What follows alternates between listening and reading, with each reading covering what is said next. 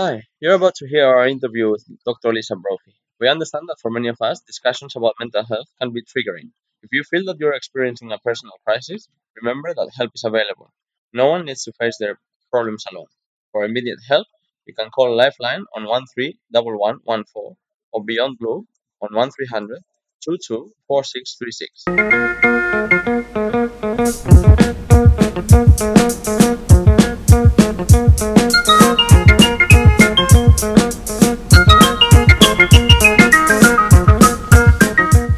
And good morning.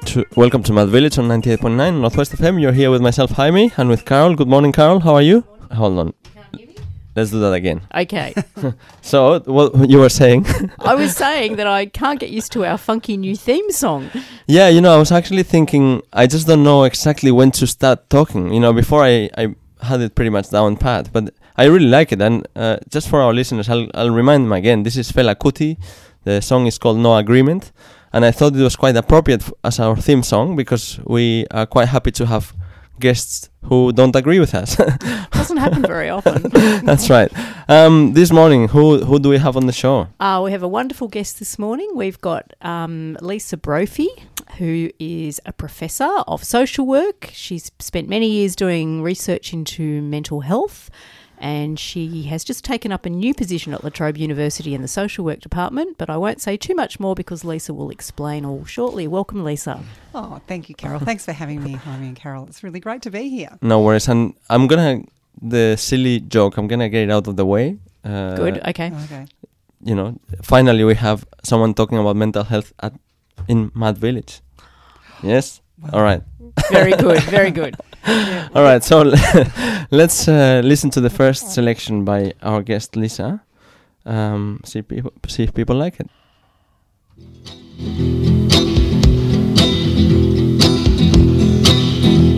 The mayor hides the crime rates, careless.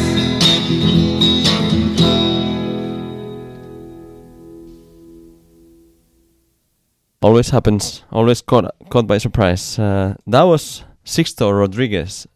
Lisa, do you want to tell us a bit about him? Yeah, I went to see Rodriguez when I was about 17, and he was playing at Dallas Brooks Hall here in Melbourne. Oh wow! And my brother took me to see him, and it was just like I was just blown away.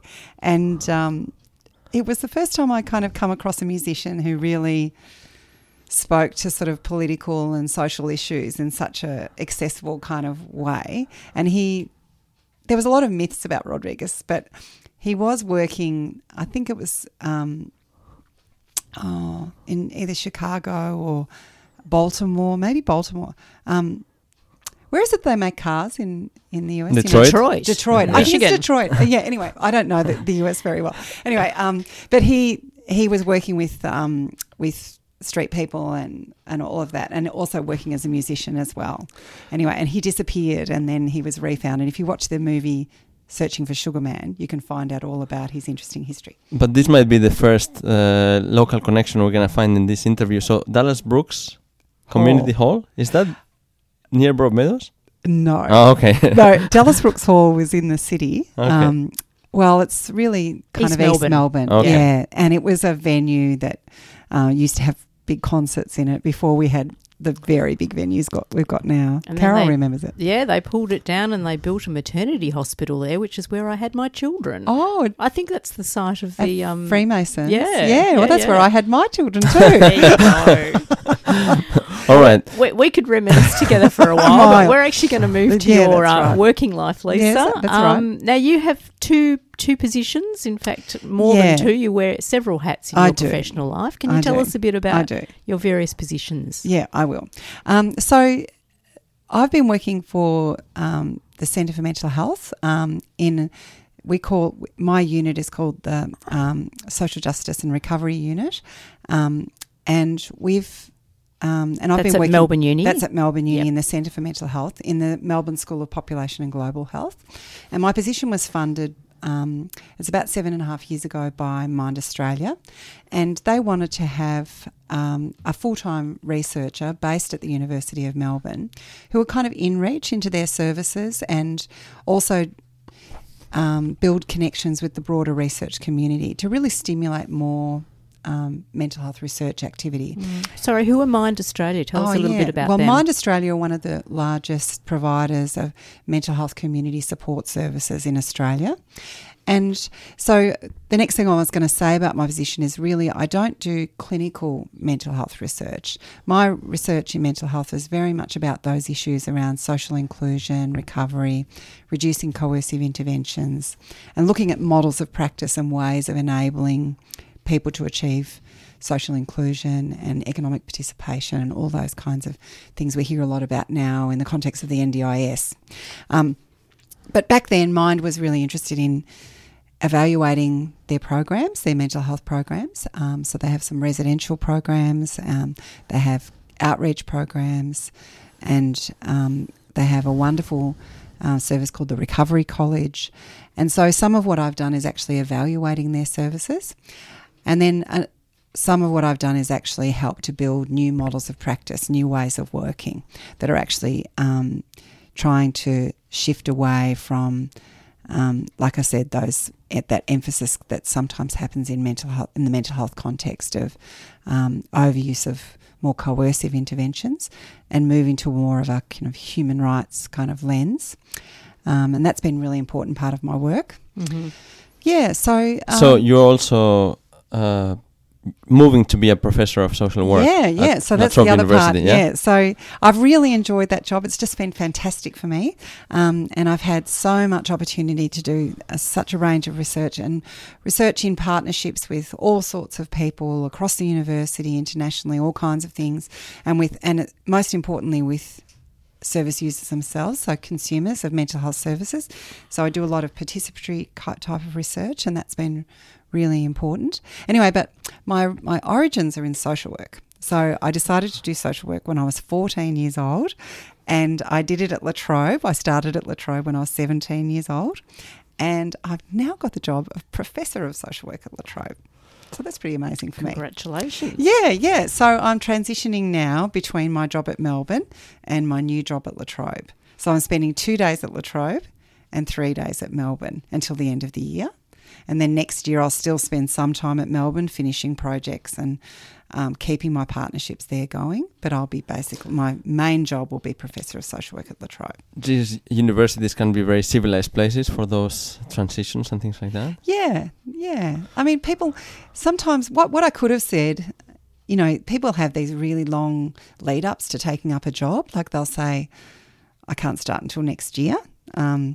And that's kind of accepted because people have got commitments and so forth. But because La Trobe is re-looking at their social work course, and there's a lot going on at the moment in course redesign, they really wanted me to get started a bit sooner. So we negotiated this transition time. Mm-hmm. And it sounds like a good idea, but actually it's been quite demanding because it's like trying to be in two places at once and meet my commitments to both places. So I have to try and just not try and do everything and just ease myself into my new job and try to let myself let go of my old job. So is your new job largely a teaching role?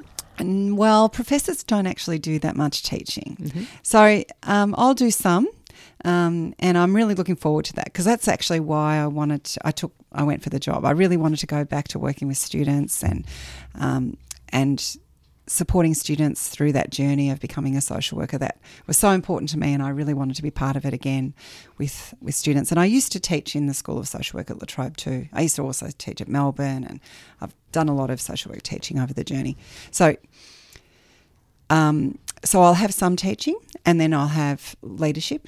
And the leadership at La Trobe is quite complex because we have the Bundoora campus where social work's offered, but also social work's offered at Shepparton, Mildura, Bendigo and Albury-Wodonga. So I need to get my head around all of that. We have local leadership. Fiona Gardner is also the discipline lead for the rural areas, but I need to have a sense of it as well. And then more than half of the job continues to be research. So research is a very important part of any academic position, but particularly at that more senior level. And also part of what I've got to do now is really encourage my social work colleagues to be more engaged in research. And that's been the last 7.5 years have been, well, nearly 8 years now, has actually been really helpful in sort of building my skills in that area. So this is an opportunity for me to go back to social work and say, well, let's build on these opportunities that are out there to do more of the kind of research that social workers are interested in and can make a really important contribution to. Yes, so I definitely want to talk more about that action-based research. Yes. But before we go into that, I'd like to learn a little bit more about you. Uh-huh. So tell us a little bit about your early life, where you grew up. Okay. Yeah. So the apple hasn't fallen far from the tree because I was telling Carol that I was born at Sacred Heart Hospital, what's now John Faulkner Hospital in Moreland Road. And all my brothers and sisters were born there as well. How many of those are there? I've got 2 brothers and 2 sisters, and also my cousins lived across the road, and there was 11 of them, and I think nearly all of them were born there as well. My parents both grew up in this area, so in Coburg, really. My mum was an athlete and represented Coburg when she was young. Wow. She went to the Empire Games. Oh, in what sport? Oh, she did high jump and discus, which these days would seem a really strange combination, but in those days you were either track or you were field. Yeah. And she was field. And yeah, so she was... So, and my dad, and actually my mum went to the same school as the school of my children went to, which is Coburg West Primary. She was Ducks or something. They had a Ducks in grade 6, and I think she was Ducks. Anyway, and my grandparents, lived in Shackle Street in Coburg. That was on my mum's side, and on my dad's side, my dad's father was the station master at Moreland, and they lived in the station master's house, apparently. And there were 6 boys. And that's on the corner of Moreland Road and Cameron Street, yeah, is that right? Near where Hall Street is.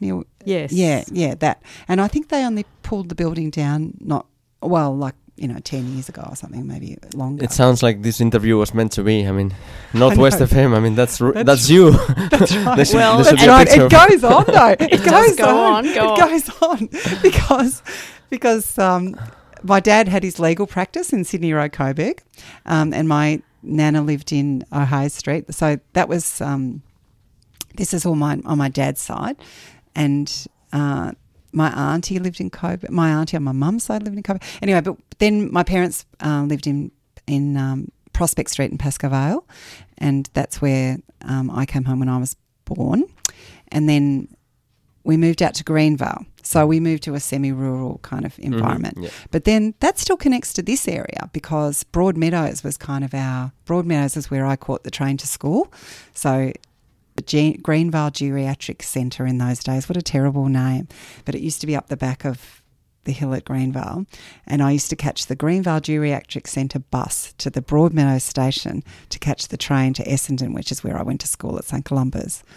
And so Broadmeadows was a really important part of my childhood because I was involved in youth clubs, and we were connected up in those days with St Dominic's, which was, do you remember, St Dominic's located in Camp Road? And then our church was West Meadows, was St Anne's in West Meadows, which is now a childcare centre or something. And but anyway, and then the Good Shepherd Parish started in Gladstone Park, and then we were connected up with that. But anyway, I was involved in all these youth clubs and all this stuff. And when I was a kid, going to talk about the youth of Broadmeadows, and this is like the 70s, so it's a long time ago. And anyway, so Greenvale I remain connected with this area. Anyway, long story short, I ended up living in Hadfield for 3 years with my husband in Middle Street, just down the road. You're listening to Environmentality. You're listening to Mad Village on 98.9 Northwest FM. I still do this sometimes. Our guest this morning is Dr. Lisa Brophy, who should be inducted into the Hall of Fame of Northwest FM because of her local connections. Just to put into context, listeners, we are sitting in a studio in Middle Street, Hadfield, literally, a few hundred metres from where Lisa brought up her first child. Yeah, that's right. So this is a bit of a homecoming. Yeah, it is a homecoming. It is. So you said you decided to become a social worker at the age of 14. Mm-hmm. What prompted that? Well, like I said, I was involved in all these youth clubs, and really the main youth club there was a lovely priest at the Good Shepherd who started a fantastic youth club, and I was really involved in that. And through that, I represented the youth club in these. I think there was this kind of organisation called Youth 2007 or something, which was like this. Like really futuristic. looking so far into the future of how Broadmeadows was going to. Anyway, and I met social workers and other community activists during that time, and I just knew that this was what was for me. And also my school really encouraged any of us who were interested in kind of community work or working with others. They really encouraged that. So I had opportunities through my school. And so that was it. I just decided, and that was my path. So where did you go to secondary school? I went to St. Columba's in Essendon. Okay. You said that already. Yeah. I went there right from prep, actually. Okay. So there was a lot of travelling in my life, actually. There's a lot of time on that train from Broadmeadows to Essendon and waiting for the bus at the Broadie station and all of that. And from then you went to uni straight away in Melbourne as well? Yeah, so I decided to go to La Trobe to do social work, and I started there when I was 17, which, seems amazing. It seems like only yesterday, and I'm sure that 17-year-old would not believe that she'd be going back there as the professor. But anyway, so that's really nice. And so I did behavioural science, which is 3 years, and then social work 2 years on top of that. And that's where I met my husband, John, and we both live together at Pascoe South now. Beautiful. So maybe we'll skip a few years and go to your first jobs. Yeah. As a social worker, I imagine. That's right. I actually went up to Shepparton for my first job. So it wasn't unusual in those days for people who, were a new graduate to get jobs in the country. And I went up to Shepparton, and that was terrific. And I worked in a little psychiatric hospital. What was actually a psychiatric hospital in those days. There's not many of those kinds of hospitals around anymore. But anyway, I worked there for about 6 months, and then I went travelling, and then I went to London, and I was lucky enough, after I'd worked as a tea lady and a few other things like that to start off with, I got social work jobs in London, and I worked there for about 9 months. And that was really interesting because I worked in a care in the community project in London that was really the beginnings of what we call deinstitutionalisation, so people moving out of the big hospitals back into community. And there was a very progressive Kilburn Council who were very keen to sponsor people who were in a very large psychiatric hospital on the outskirts of London back into Kilburn. And we did a lot of the work to enable that to happen. It was very interesting and very difficult for everyone involved, really, for people who'd been in an institution for a very long time to move back into community life. It was really interesting. I was recently listening on ABC. They had a show on Dr. John Cade. I don't know if you know who he is. Oh, yes. And they were just talking about, obviously, his early experiences with lithium. Yes. And treating patients with lithium. And that's right. Anyway, that was just fascinating. And also because I think he was working in quite a remote setting as well in the country somewhere. I can't remember where. But yeah, he might have been. Or we had all these big institutions like Beechworth and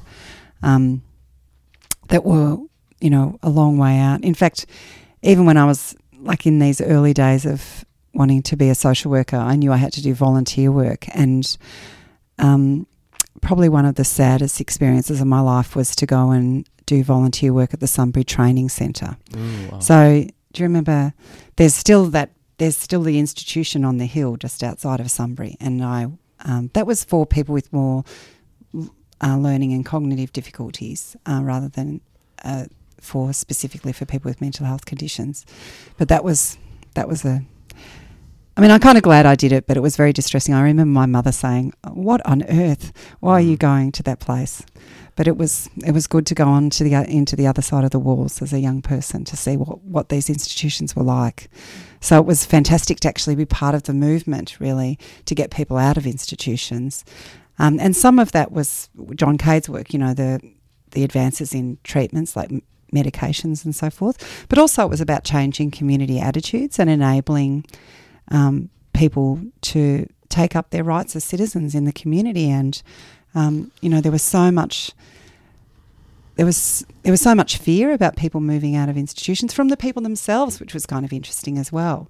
But in some ways, it's no going back now. Wasn't there as well some sort of, the perception of people in terms of mental health was almost like a curse, like you were diagnosed and that was it. Yeah. And there was nothing you could do. That's like right. That, so a lot of stigma and discrimination. And there's always been that problem of stigma and discrimination around people who have got mental health challenges.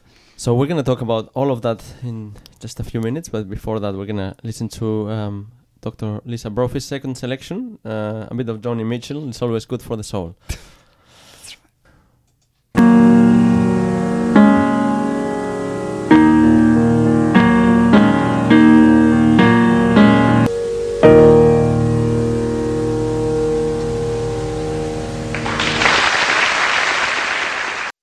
Right, so you're listening to Mad Village on 98.9 Northwest FM. The track we just heard was Woodstock, and that was another selection by our guest this morning, Dr. Lisa Brophy. And Lisa, do you want to comment a little bit on that track? Oh, look, I suppose all I can say is that Joni is that beautiful voice, and really discovered, when I was at university. And it's sort of like that kind of idea of almost like a friend, someone who feels like has been with you, that when times are tough, it's a good idea to just sit back and listen to Joni Mitchell. It's hard to explain it, really. I think that what you said actually was really good about that idea about how it's good for the soul. She kind of connects, I think, with people's sort of fundamental values and ideas. All right, so before we started listening to the track, we had left you, somewhere in your mid-20s, I imagine, doing a couple of different jobs and going to London and spending a bit of time working there. Yeah. So tell us a little bit about, where the story followed from that. So then I came back. I came back to Australia, and eventually, as I said, I lived in Carlton for a while, in a share house. But then when my husband and I married and had small children, we lived here in Hadfield before we moved to Pascoe Vale South. And in my working life, I was working out in the western suburbs. I worked in a community mental health service out at St Albans. So I worked out in St Albans and Sunshine, and that was really interesting. Very diverse community. Lots of people from... I learned a lot about the former Yugoslavia, Serbian and Croatian people and Maltese people living out that way, and very and we worked with the hospital that was based at Footscray. Then I actually came back to this area again because I got a job in forensic psychiatry. So I actually worked in the prison. So I worked in Coburg. So I was working in... Was that Pentridge? In Pentridge, oh, wow. Yeah. So behind the walls of the big prison used to be two prisons, actually. There was Pentridge and there was Metropolitan Reception Prison. And inside Metropolitan Reception Prison there was a division there was G Division, which is where people who had mental health issues came, and it may have been that they were connected up. Sometimes people were also sent to hospital from there. It sounds awful, but we rounded up all these people who were under the governor's pleasure at the time. They were in all all the country prisons, and there were people who were kind of languishing out in the country prisons, and we brought them all into G Division to try and sort out what was happening with a range of people who had been found not guilty, but had still been incarcerated. So How did that happen? so they were found not guilty on the basis of what, these are the old days of, not guilty on the basis of insanity, but they But they kept them in prison. kept them in prison, and sometimes they stayed in prison longer than other people. There was a great injustice that was going on.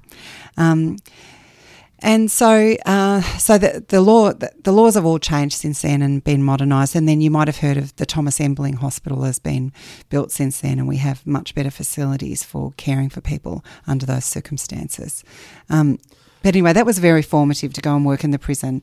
And also I worked with a lot of people who should never have been in prison in the first place, who had, serious mental health issues and unfortunately weren't getting access to the treatment and support they needed and ended up in prison. And unfortunately, that's still a sad reality. That's right, especially in the United States in particular, but here too, I think. Yeah.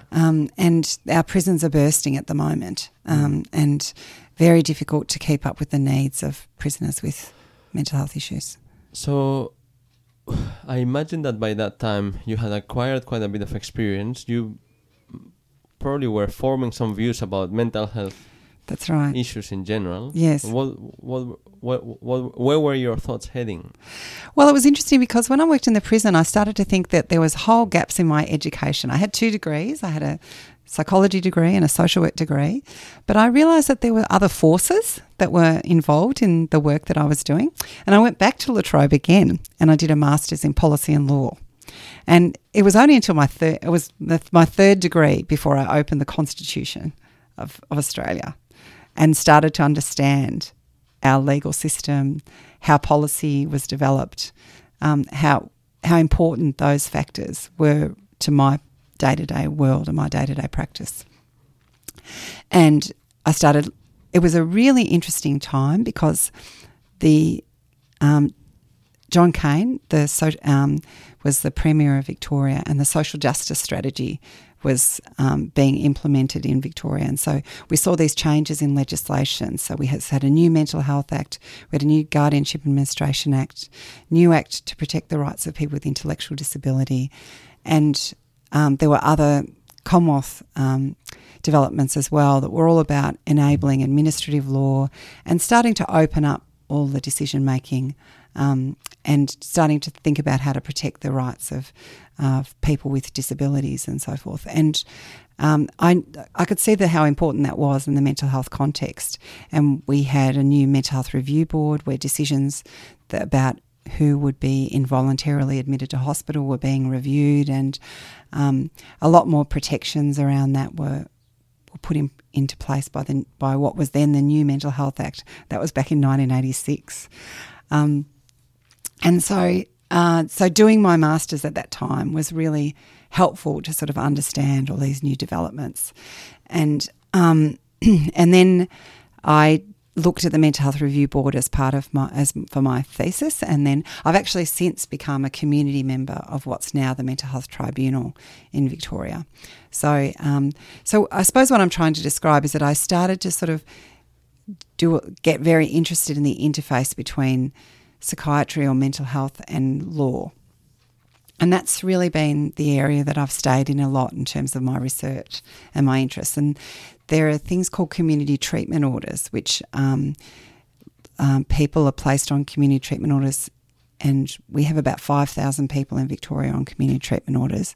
And these are people who are required to comply with treatment in the community, or else they'll be sent back to hospital. And it's really quite a powerful thing and can be very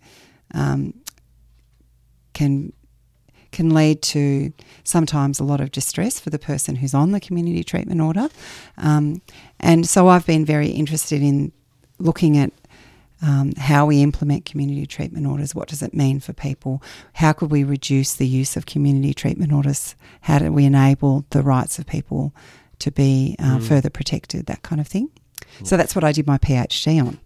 So anyway, you can see what was going on. I did a master's, and then I ended up doing a PhD, and then I've ended up doing a lot of research in that area, but I've expanded my research interests as well to other things.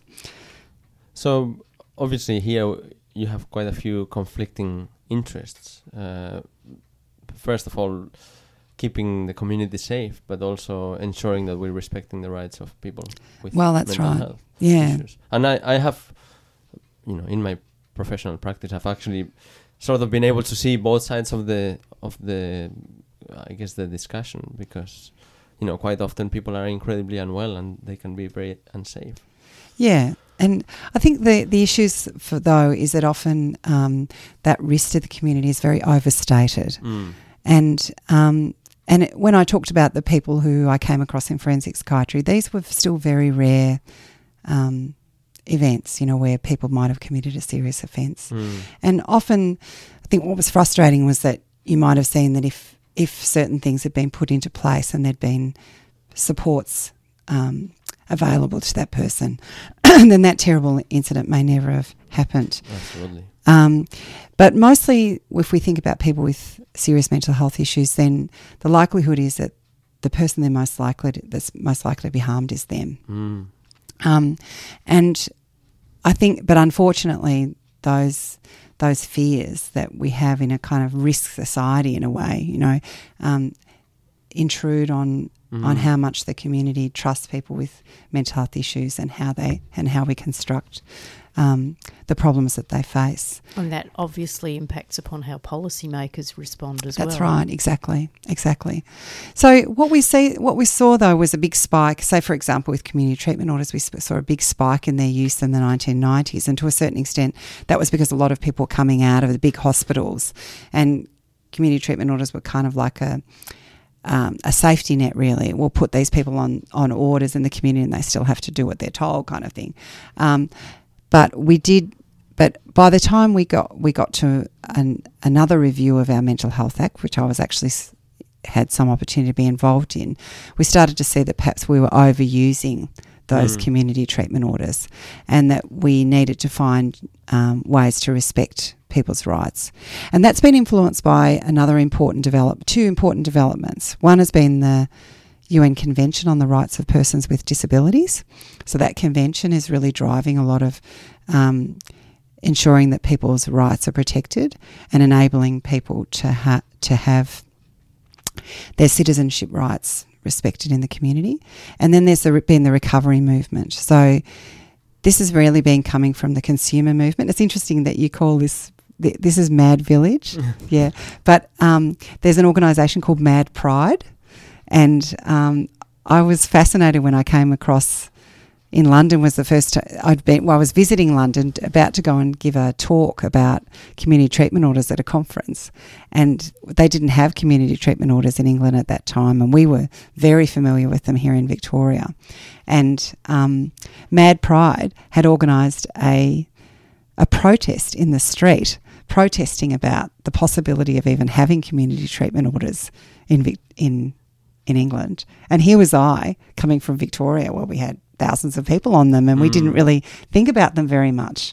So Mad Pride is just an example of the consumer rights movement that also has contributed to this idea of shifting to more of a personal recovery approach to mental health and mental illness. But I think what you mentioned before is really important, and that's why I also like the name of our show, Mad Village, because I think there's also a positive element of being mad, and also there's also that idea that we're all quite mad in our own little ways. Yeah. But what you were saying before is that yes, mental health issues are quite prevalent in our community, and that doesn't make people dangerous. No. And you can still accept and embrace people, and that probably will lead to much better outcomes for everyone. Yeah, that's right. I mean, certainly that's the way we try to operate in our community center, where basically everyone's welcome, and we have quite a few. We would call them VIP patrons who come and visit us all the time, and quite a few people might make a complaint and say, "Oh, this person is here." I mean, generally speaking, we embrace them and we say, "Listen, they are part of our community. Everyone needs to learn about this and learn how to make people feel welcome, and that probably leads to the best outcomes. So Yeah, it's really good. Lisa, you mentioned before the great policy changes through the 80s under the Kane government. Are you sensing that there's a similar dynamic happening now, or has the whole area slowed down in terms of evolution, do you think? Well, I think the CRPD that I mentioned before, the UN Convention on the Rights of Persons with Disabilities, has been a bit of an enabler to start thinking through trying to influence again how policy and law is framed when we think about people who are more marginalised in the community. I think the problem is that we've got other forces at work that make that more difficult. A lot less. Like we've had problems in terms of services being adequately funded and those kinds of things. But I think I should mention the NDIS, because I think the NDIS is a really important development, and of course it's very fraught at the moment, particularly in the area of mental health. It's very fraught. And but I'm very hopeful about the NDIS. I'm very hopeful that a lot of the problems that we see now can get sorted out, and that we actually see people with psychosocial disability. So disability or functional impairment is the language of the NDIS, which I don't really like the language of the NDIS, but you have to kind of get used to it.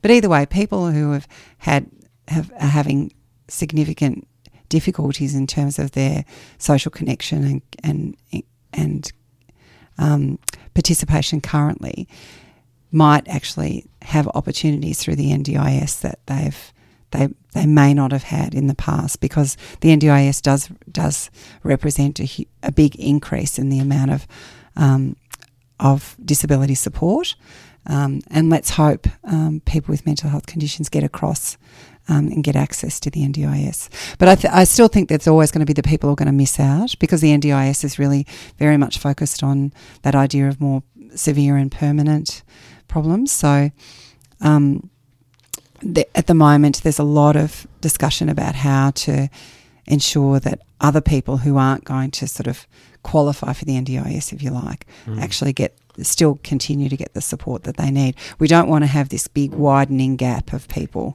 who are either just getting the clinical services or they're getting the NDIS and nothing in between. So there are primary mental health networks who are working on this, and there's been some recent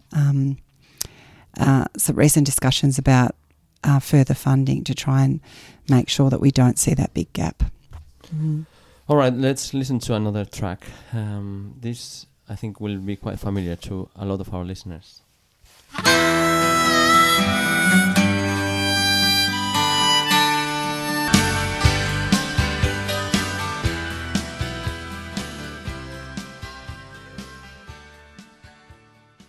All right, so that was Bruce Springsteen, The River. And our guest this morning is Dr. Lisa Brophy. Lisa, where were you when you first heard that song? Oh, I can't tell you. I don't know. I wish I knew. I should. I was probably at university still. But the reason why I suggest that we play it is just because I have seen Bruce in concert in the last few. I've sort of come to Bruce Springsteen a bit late, actually, I think. But I went to see him in concert, and it was just the best. 3 of the best nights of my life have been spent at Bruce Springsteen concerts. So I owe him. And I believe that he's still completely full of energy. Yeah, it's incredible. It's incredible. What's that reggae musician, not Bob Marley, the other one who's very famous? He came to Australia. I can't remember his name. Anyway, because I went to see him at the Commonwealth Games, and he was already 72 or 73, and after 2 hours he was still going. I believe that Bruce Springsteen is a bit like that. Yeah, go for 3 hours plus. He just keeps going, incredibly fit. And there's so many songs in his repertoire, and yet there's so many of them. They're just they are the kind of the soundtrack of your life in a way. When you're my age. Yeah. All right, Lisa, we've talked a lot, but I think it would be great to go back to a few fundamentals about mental health issues. So I don't know if you can give us a bit of a snapshot on, I don't know, prevalence or effects. You were talking about life expectancy before. Yeah, I mean, I think one of the things that I'm very interested in at the moment, because as I said, my research interests have expanded quite a bit, and I've been involved in a big project about supported decision making, which relates to the convention about enabling people to gain more control over their lives, and to see that also as so important to people's recovery. There's some really important work, and we're introducing the students to it a lot at La Trobe now, about the social determinants of health. And there's really the social determinants of mental health as well. And so thinking about the range of things that might be contributing to why someone has a mental health issue. And in the break we talked about trauma and that being really important. You said before that there's a bit of a movement to stop asking what's wrong with you. Yes, and start asking what's happened to you. Yeah. I think that's brilliant. Yeah. And, talking and listening is so much the key to good mental health care and treatment. And somehow, and listening, as we should be doing. And like I said, that idea of psychosocial interventions. So thinking about all the different ways that we might be able to support people. Loneliness is a really big problem for people with mental health issues. It's a big problem in aged care for ageing people as well, but it's a really big problem for people with serious mental health problems. And we see this big problem about the life expectancy gap. So very similar to the Indigenous community, up to 20 years. So if you are diagnosed with something like a serious mental illness like schizophrenia or a bipolar disorder, the likelihood that you're going to die 20 years younger than the rest of the population is very high. And so one of the quick wins around that I'm engaged with at the moment is one of the things that we've noticed is that people with mental health challenges tend to still smoke at a rate much higher than the rest of the population. So generally the public health interventions around smoking have been really successful, but they haven't necessarily reached more marginalised people. And there are a range of reasons why people with mental health issues smoke. And we're going to try to look at those reasons, and we're going to try and help people to engage more with the really good evidence-based strategies for helping people just stop smoking. There's a great service called Quitline, and we're trying to get more people to call Quitline and get that support. But we realise that we need more than just that. And nicotine replacement therapy and having a good GP and really people who really understand why smoking might have become such a big part of your life is really important. Don't they call it mindful smoking now? There's something around that? Oh, I haven't heard of that. But we have one of our colleagues was a drug and alcohol worker. Yeah. And apparently there's a method which is called mindful smoking. Yeah. Where every time you have a cigarette, you think about the reasons why. Yeah. And what's that makes doing sense, it to you doesn't anyway. it? Yeah. But, smoking's just one strategy. Yeah. But there are all sorts of ways of starting to. But what's really important about that whole physical health gap is actually saying it's wrong. It shouldn't be happening. And discrimination that's associated with the idea that we've tolerated that gap for too long. Can you explain a bit more about why that gap exists? What is it about mental health that would lead to a shortened life expectancy? Yeah, well, some of it is the medication that people are actually, some of the medications have actually got very serious side effects like weight gain. People might be at more risk of developing some chronic health conditions like diabetes and so forth because of the weight gain. So that's been more acknowledged now, and a lot more work, because a lot of people, we talked in the break about a lot of people do get great benefit from medication, but it shouldn't be necessarily at the expense of their physical health. So that's one area. But a lot of it is actually more about the marginalisation, loneliness, all those kind of social and structural issues that actually then start impacting on someone. I read something about how, you can get a diagnosis of schizophrenia, and no matter what life was like before that diagnosis, there's a good chance that you'll be as lonely as all the other people who have got the diagnosis of schizophrenia within a very short period of time. Do you see what I mean? Mm-hmm. So we need to be doing more to actually change that trajectory for people, so that there are all sorts of fantastic evidence-based interventions, like, for example, individual placement and support, where people are really encouraged to stay in education or stay in employment. Those are the kinds of things that actually we have to understand are actually important for our mental health, important for our long-term health. And that's so uptake of more of those kinds of ways of working with people that acknowledge a more holistic kind of way of working with people is very important. Yep. So I hope that answers your question about that physical health gap. Yep. You know, but it's really something that we shouldn't be tolerating. Carol, we've run out of time. Oh, but I have so many more questions. I know, we've only started. All right, so Lisa, we really want to thank you for being with us today.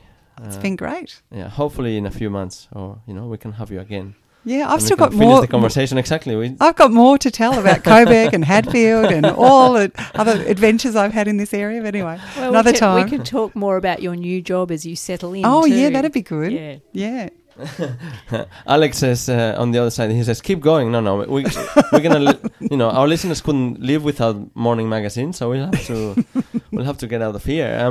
Now we're gonna leave our listeners with Lisa's last selection, and that's Eva Cassidy, "Fields of Gold." Mm-hmm. All right, so we will see you all next week. But just Thank before you. we start, Jaime, do you want to tell us a bit about this selection, Lisa? Oh, well, Eva, she's got the most beautiful voice, and apparently when they played another song that she sings beautifully, which is "Somewhere Over the Rainbow," on the BBC radio, it was like the switchboard exploded. Anyway, and I sort of have my own little switchboard explosion when I first heard her. And sadly, this is all posthumous love because she died. No. Yeah, she died very young. And she left us with this beautiful voice. All right, well, Thank you, Lisa. It's been Yes. an absolute delight having you here today. Oh, thank you. Thanks for All right. having me. It's been great. no worries. Bye-bye. Bye.